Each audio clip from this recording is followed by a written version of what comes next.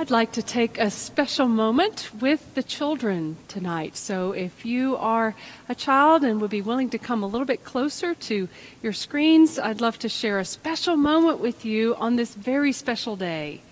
It's Christmas Eve, and I know that all of you have been so excited and waiting for this day to come.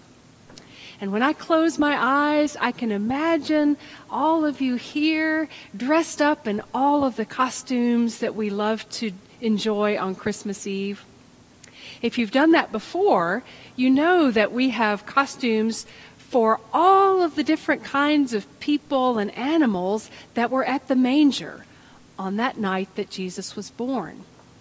So sometimes you might dress up as Mary or Joseph, or maybe a shepherd, where you have a little crook that you get to hold in your hand. Or maybe one of the wise ones. That's one of the things I love about the story of Jesus' birth, is there's so many different kinds of people who were there to celebrate. The wise ones came from a faraway land.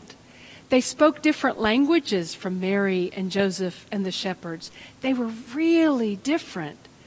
And the shepherds were poor.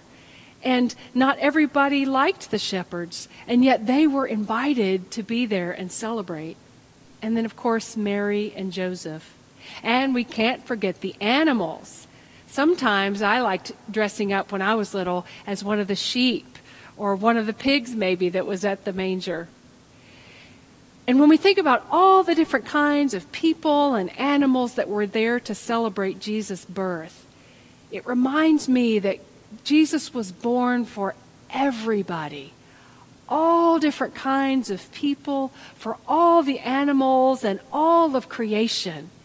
Jesus was God's way of saying, I love you, to each and every person and to all the world. So I thank God that God's love is so big, it includes everybody, including you and including me. Will you pray with me? Gracious God, at the manger we see all different kinds of people and animals there to celebrate your birth. We thank you that you love us so much, that you love all people so much, that you love all the world so much, that you came to be one of us in your Son Jesus. Thank you for loving us, and help us to love you back, and help us to love everybody, and love all the animals, and love all the world, because you loved us so much. In Jesus' name we pray. Amen.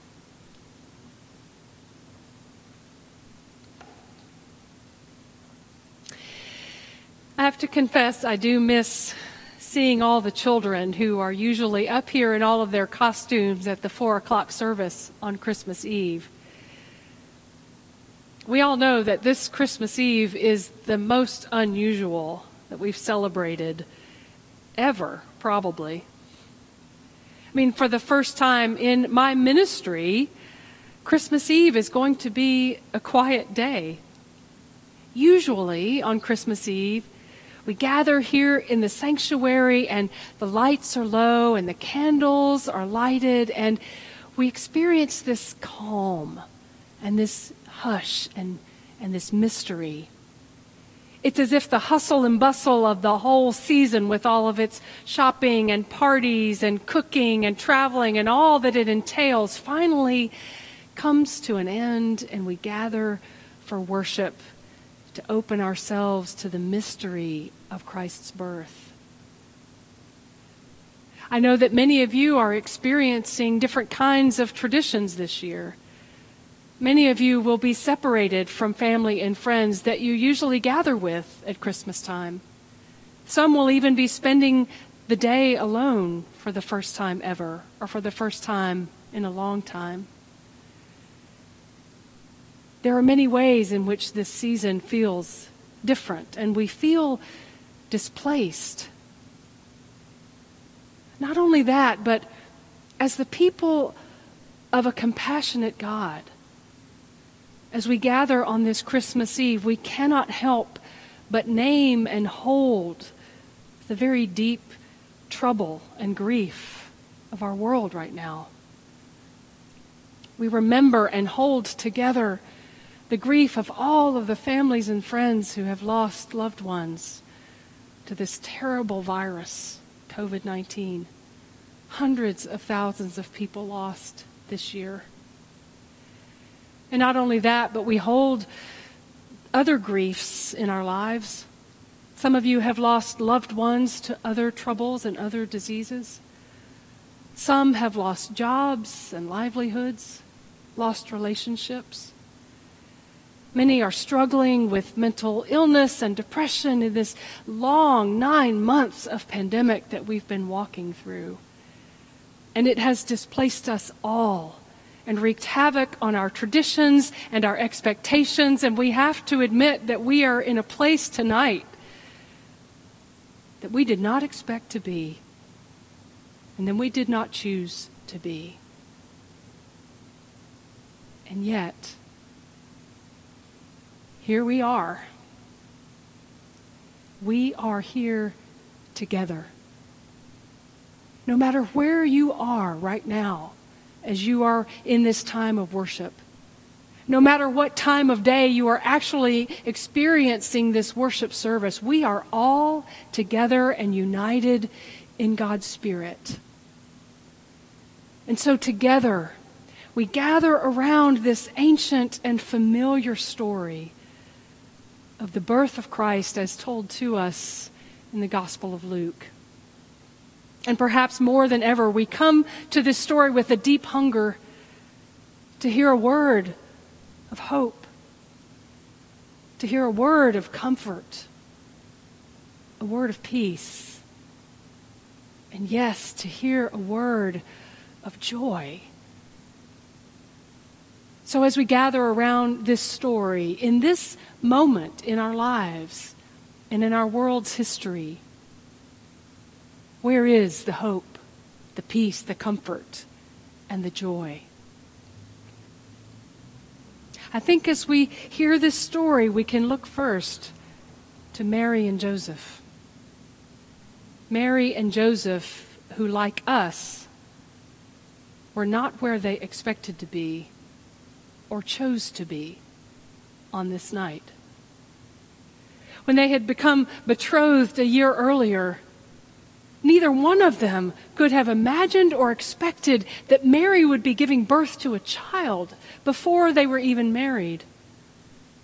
They wouldn't have expected that they would be displaced from their home in Nazareth and forced to travel all the way to Bethlehem by an emperor all the way in Rome, who could do and order them to do whatever he wanted them to do. And here they found themselves far from home, far from their parents, unable to find a place to stay, until finally they were put in the room of some home with the animals. I don't think Mary would have chosen to lay her firstborn child in a feeding trough. I don't think she would have chosen to give birth without her mother by her side. And yet they find themselves in Bethlehem with only each other. Nevertheless, God came. Christ was born to these two wandering, homeless, young, poor Jewish teenagers. God came to them right where they were. We read a little further in the story and we find the shepherds way out in the farthest fields on the very margins of Bethlehem. They were on the margins of society in every way. The shepherds were looked down upon as crude and dirty, and no one wanted to hang out with the shepherds. They had no respect in society, and so they kept to themselves. They kept out in the fields, far away from polite society. And there they were, abiding in the far-flung fields. And God came. It was to these poor shepherds that God chose to send a choir of angels and announce the birth of the Messiah. And the angels said to these shepherds, "To you is born this day a Savior." God went out to the far-flung fields to find these poor, marginalized, poor shepherds and invite them to come and see what God was doing, not just for them, but for all people. Good news of great joy. And so, my friends, whatever far-flung field you find yourself in this night, God comes to you. You may find yourself in a field of grief, knowing that in your close circle of family and friends, there's someone who is no longer there. And that grief is close to you tonight. You may find yourself in a field of lack of purpose, having lost their livelihood. There are many who find themselves this night in the field of poverty and homelessness and oppression. There are some this night who may find yourselves in a field of contentment, in a field of plenty, in a field of joy. No matter what the field is where you are abiding this night, hear this good news of great joy. A child has been born for you. And you don't have to go looking for God tonight. You don't have to make yourself worthy for God.